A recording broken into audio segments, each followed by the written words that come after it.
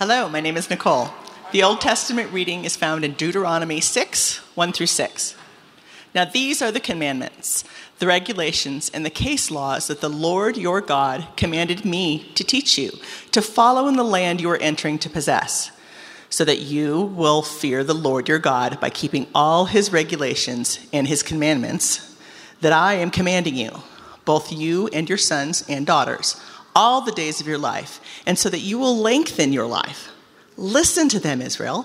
Follow them carefully, so that the things will go well for you, and so that you will continue to multiply exactly as the Lord, your ancestors' God, promised you, in a land full of milk and honey. Israel, listen.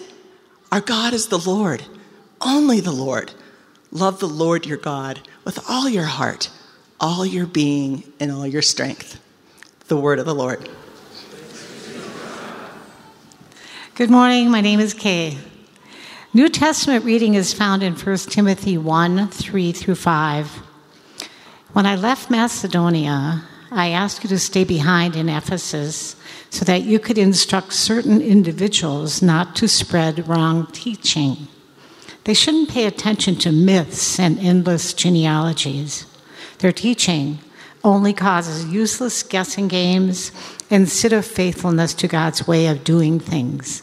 The goal of instruction is love from a pure heart, a good conscience, and a sincere faith. The word of the Lord. Hi, my name is Ken. There you go. If you're able, please stand for the gospel reading found in Matthew chapter 4. Jesus traveled throughout Galilee, teaching in their synagogues. He announced the good news of the kingdom and healed every disease and sickness among the people. News about him spread throughout Syria.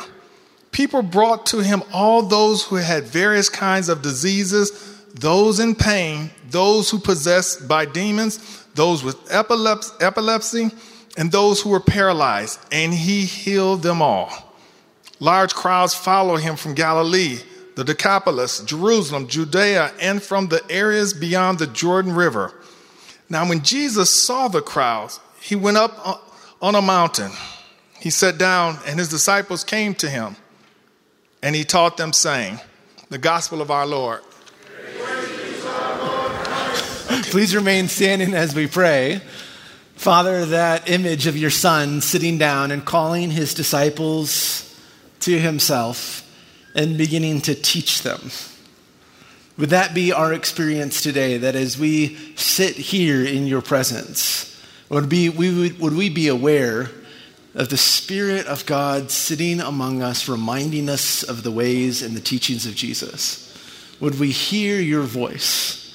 And will we come and follow you into the way of life? Help us, we pray, in Jesus' name. And all God's people said, Amen. Amen. You may be seated. Good morning, New Life Downtown. It's good to see you. Good morning to those of you who are watching online. We love you. We hope that you are doing well. For those who are new or newer, my name is Jason. I'm one of the pastors here. Glad to have you with us this morning. Our lead pastor, Pastor Glenn, is preaching up at one of our other congregations today at New Life North, and he'll be back with us next week. We are in the middle of a series right now called Who is God? It's a series that we started in early January and will take us all the way through May. And the series has 3 parts to it, one for each person of the Trinity. We spent some time, 6 or 7 weeks, talking about who is God the Father. And now we're talking about who is Jesus the Son. And then after Easter, we'll start talking about who is God the Holy Spirit and carrying through that conversation about who our God is. In this section that we've been talking about Jesus, we spent the first week talking about that Jesus is the Messiah and the Son of God, the one who's come to deliver the world, and the deliverer himself is God in the flesh, God coming to actually rescue his people and all of creation. Then we spent some time talking about Jesus as the healer, the one who comes and heals us. Jesus, the host who throws parties for people and invites us into the kingdom of God. Last week we talked about Jesus being the good shepherd. And today we're going to talk about Jesus as the teacher. If you ask most people to describe Jesus, or you ask them, what do you think about Jesus, or what do you know about Jesus, or what's the first thing that comes to your mind, both those inside and outside of faith will probably include the sense of Jesus being a teacher pretty early on in the conversation. It's one of the things that actually most people can agree on about Jesus, is that Jesus taught. Even in the Gospels, the accounts of Jesus' life, Jesus is constantly being called teacher, not only by his students, but just anybody that's around him.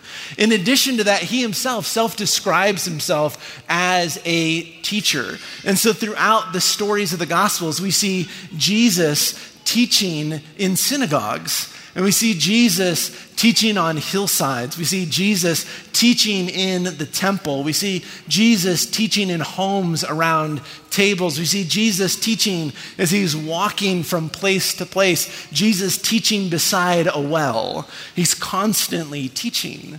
And in those places, he's sometimes teaching really large crowds. Other times, small groups of people.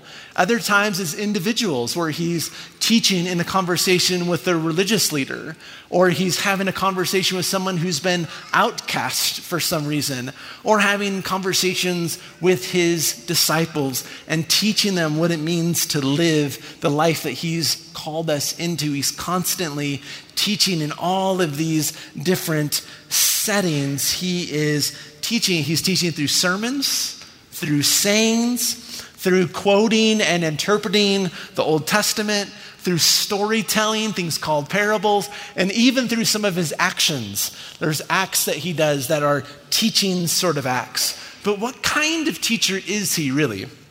Is he sort of like Jack Black in School of Rock saying, like, I'm tired of all this classical music and I'm here to teach you the way of rock? Or more like Robin Williams, like we're going to start tearing pages out of things and standing on desks, or more like Yoda, like some wise sage speaking slowly in strange ways about how to live. And what really is he teaching? What subject is Jesus teaching about? Is he simply just teaching about the Old Testament? Is he teaching some sort of new religion?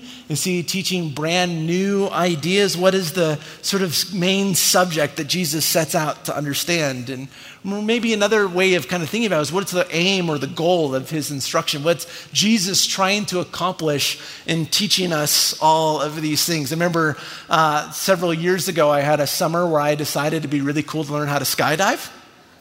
I don't know why I thought that was a good idea, but I thought it sounded fun.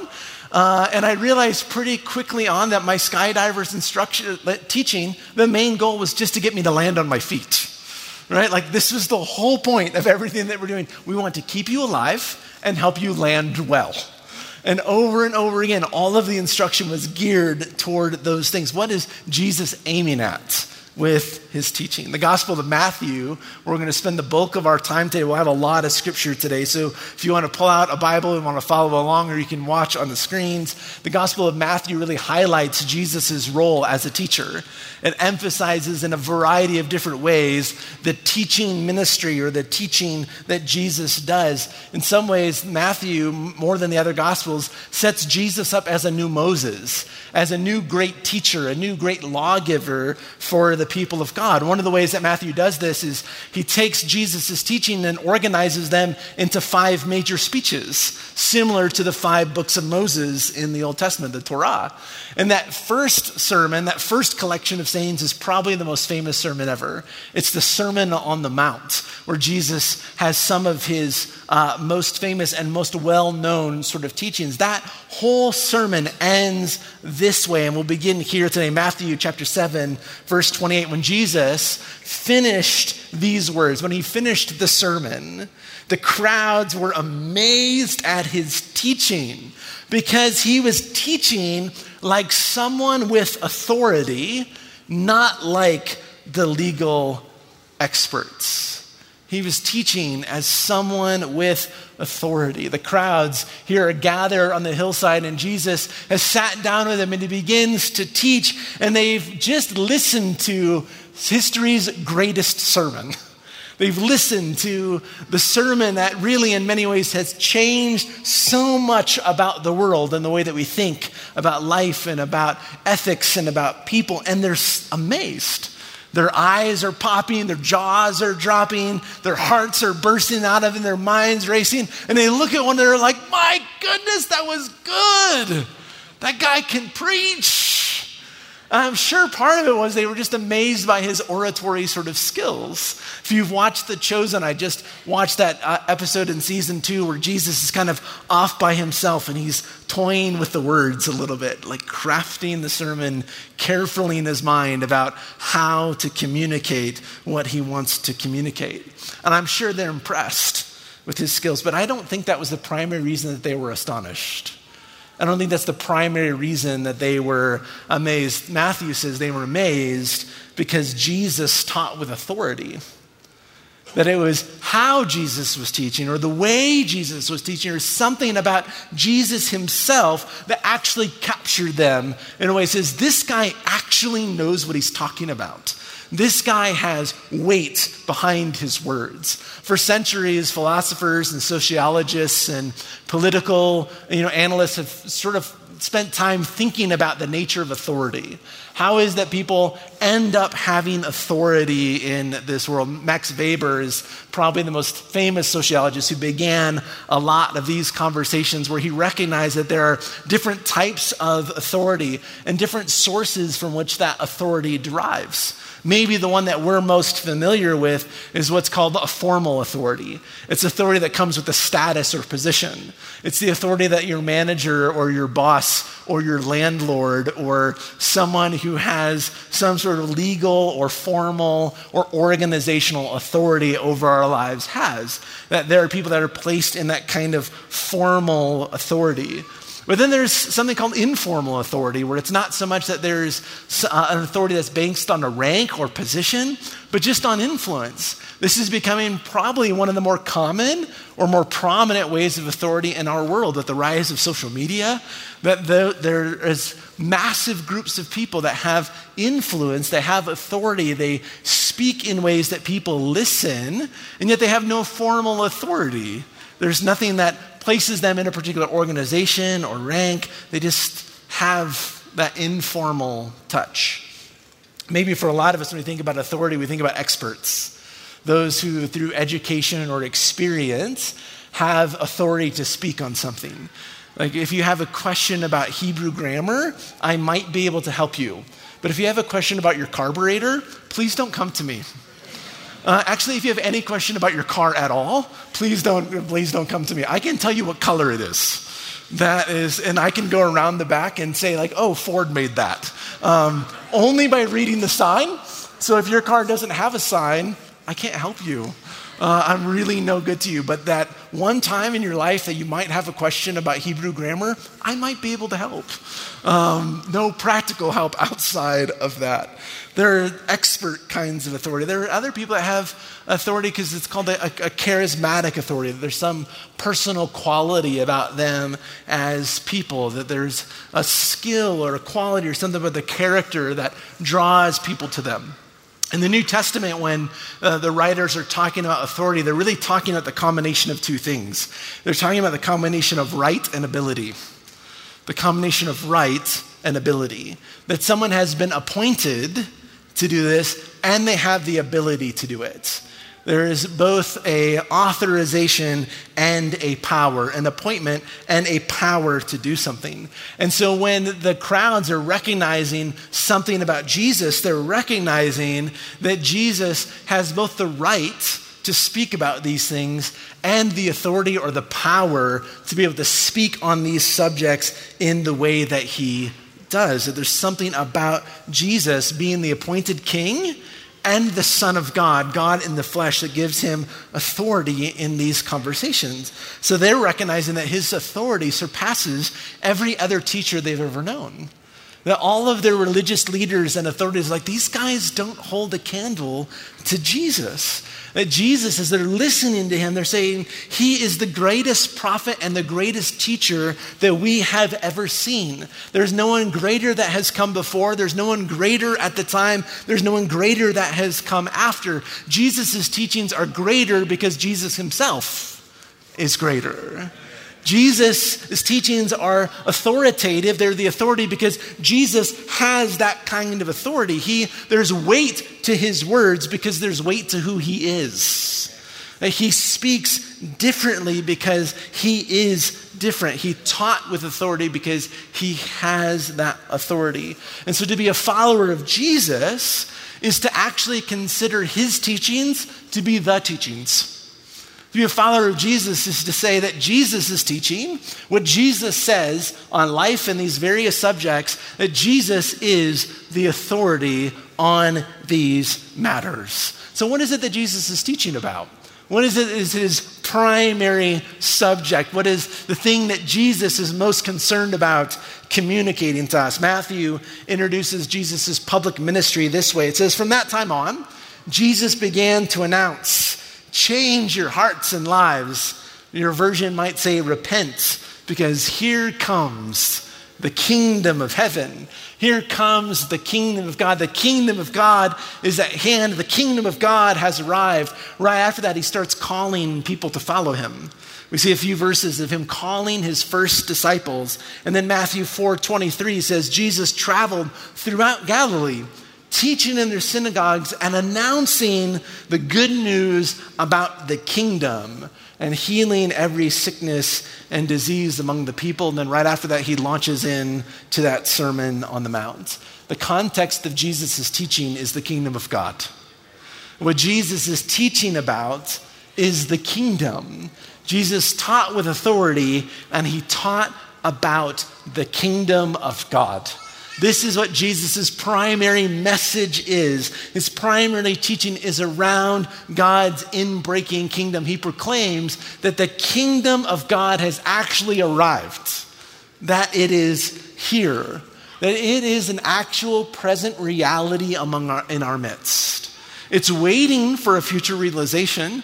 Not all things are the way that God wants them to be. And yet God's kingdom has already broken in a real and substantive way into the world through Jesus. The kingdom of God is not somewhere else.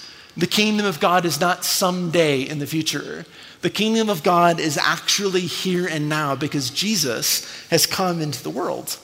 And he calls students, he calls disciples to himself to teach them how to live in God's kingdom. This is what Jesus is teaching about. He's announcing that God's come near, that his kingdom is broken in, and now here's how you live in the kingdom now while we wait for it to be fully present on the earth. So he invites us to become citizens in God's kingdom, to learn how to live a kingdom life. Of course, the idea of any kingdom implies that idea, that a kingdom means that there's a king, and there's a land, and there's people, and for those people to be a part of that kingdom, to live in that land, they must live according to the king's law, according to the king's ways, according to the king's ethic. That the king decides this is what life in this kingdom is going to look like. And if you want to be a citizen here, if you want to live as a part of this reality, if you want to live as a part of this space, then you live according to my ways. Come and be a citizen and learn how to live this way. Of course, that makes us a little bit uncomfortable. To talk about Jesus as the king of a kingdom who has a rule or a law that he wants to teach us and invite us to follow, because there's a part of us, it's like, I think I'd just rather be in charge. It's like, that's great, but can't I be the authority? And can't I decide what the kingdom of God looks like? Why is it that Jesus has to be that? But this is the claim of the Gospels, that Jesus is the king, and he's the one who's teaching us what it means to be a part of his kingdom. So what is he saying that the kingdom is like? What is he trying to teach us? What is that sort of ethic of Jesus? Or he says, hey, come and learn this way of life. What does he really want us to grasp? What is the goal? When he says, hey, come and follow me, come be a part of my kingdom, come and live in this reality, what is the way of life that he wants to teach us? Paul summarized it this way to Timothy. He says, the goal of instruction, the goal of all Christian teaching, the goal of the teaching that originates with Jesus is love from a pure heart. It's love from a pure heart and a good conscience and a sincere faith. Of course, this reminds us of those conversations that Jesus has with someone who comes to him and says, hey, Jesus, what's the greatest commandment? What's the greatest teaching? What's the most important thing? And Jesus says, love the Lord your God with all your heart, all your mind, all your soul, and all your strength, and love your neighbor as yourself. These are the greatest commandments, and everything else hangs on these things.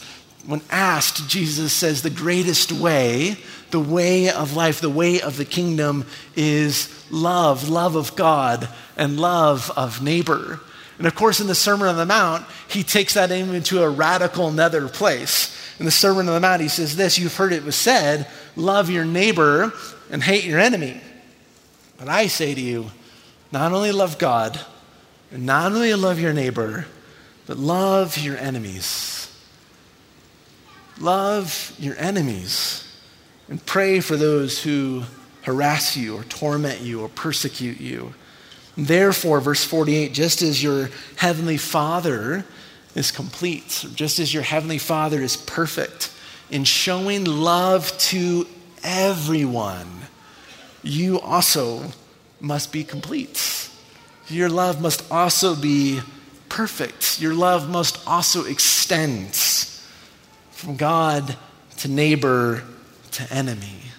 See, loving our neighbor is the place where we're like, yeah, we kind of like that one. We find it fairly easy to love the people that are like us, to love the people that love us, to love the people that are near us, to love the people that think like us and act like us and talk like us and vote like us and do everything else just like us.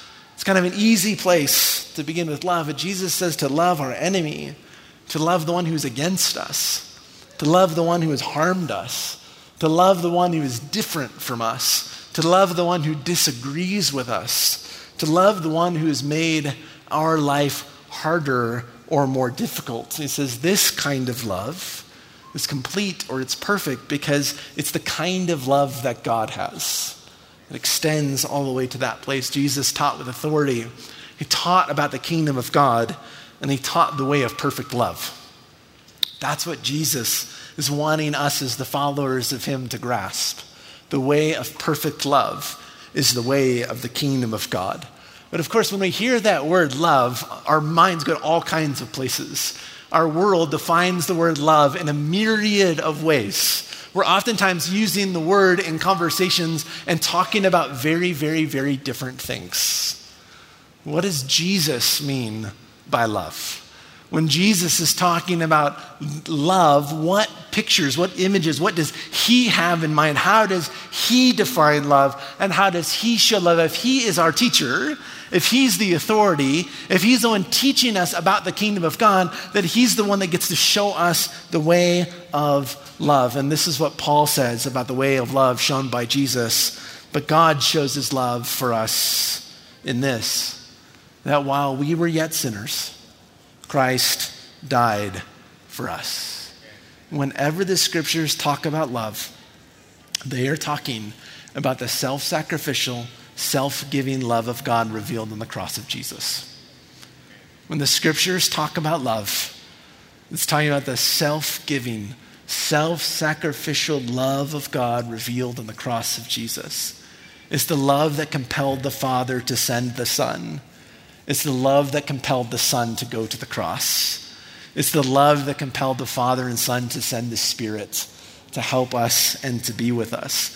It's the love that gives. It's the love that costs. It's the love that sacrifices. It's the love that actually makes requirements or demands. It's the kind of love that creates bonds that are thick. What does that really mean? What does that look like? Jesus gives us all sorts of hints. One of the things that we see from the teachings of Jesus is that the love of God demands our allegiance, demands our loyalty. He says it this way in Matthew 6, no one can serve two masters. Either you will hate the one and love the other, or you'll be loyal to the one and have contempt for the other. You cannot serve both God and wealth. To be a follower of Jesus costs us having other gods, having other masters, having other authorities, making other things more ultimate than he is, making other things the ultimate thing. The love of God demands or requires our allegiance, our commitment, our wholehearted loyalty to God. Like it's expressed in the love of God commanding our obedience. Jesus said in John 14:15, if you love me, then you will keep my commandments. You will keep my commandments. It costs us something. It costs our pride. It costs our will. It requires a humility or a submission on our part that recognizes, actually, I don't have life figured out. I don't know the perfect way of love. I don't know the way of the kingdom. My way may not actually be the best way. For an Enneagram 1, that's really hard to believe at any point in time. It's like, I'm pretty sure my way is always the best way. And Jesus is like, no. Like you're at maybe like 0.3%. And that's just when you're talking about me. It requires something from us. We recognize that I don't have it figured out. My way is not the best way. And that's not just in some things. It's not just like, oh, I really like what Jesus has to say over here, but yeah, I don't really agree with him here. It's in all things that we follow Jesus.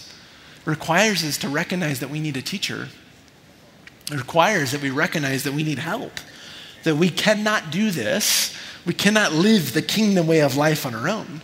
So this is why God, in many ways, one of the reasons he sends Jesus to teach us. And he sends the Holy Spirit to empower us, to help us, because we cannot live the way of love by ourselves. Jesus, in another conversation, says that the love of neighbor, the love of others, requires our resources, requires sharing what it is that we've been given, sharing our material wealth.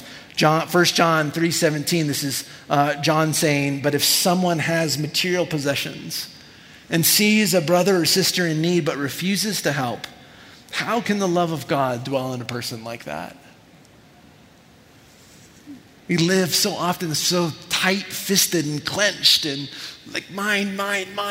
And Jesus says the way of the kingdom is open-handed generosity. We're called to live in this kind of way, to willingly and to joyfully and to sacrificially give, to have particular concern for the well-being of those in need in our community. This is the way of perfect love. This is the way of the kingdom. There's another time where Paul says that the love of neighbor sometimes costs us our freedoms. Romans 14:15 is a conversation about whether or not people feel free to eat certain kinds of food. Something so simple, not what we have to eat. He says, but if your brother or sister is upset by your food, you are no longer walking in love. Don't let your food choices destroy someone for whom Christ died. It's a call to give up even our freedoms for the sake of other people. We no longer do whatever it is that we like, whatever we want, whatever feels good. The way of love realizes that our lives are actually knit together with Christ and with one another. That our lives are no longer our own, but our lives are Christ's. We belong to him and we belong to his family.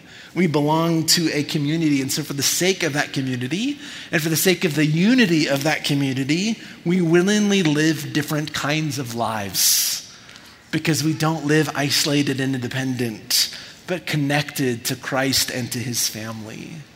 The love of neighbor oftentimes requires a sacrifice of our selfishness. Paul in another passage says, you were called to freedom, brothers and sisters. Only don't let that freedom be an opportunity to indulge selfish impulses, but serve each other through love. The way of the kingdom, the way of perfect love, is a way of service.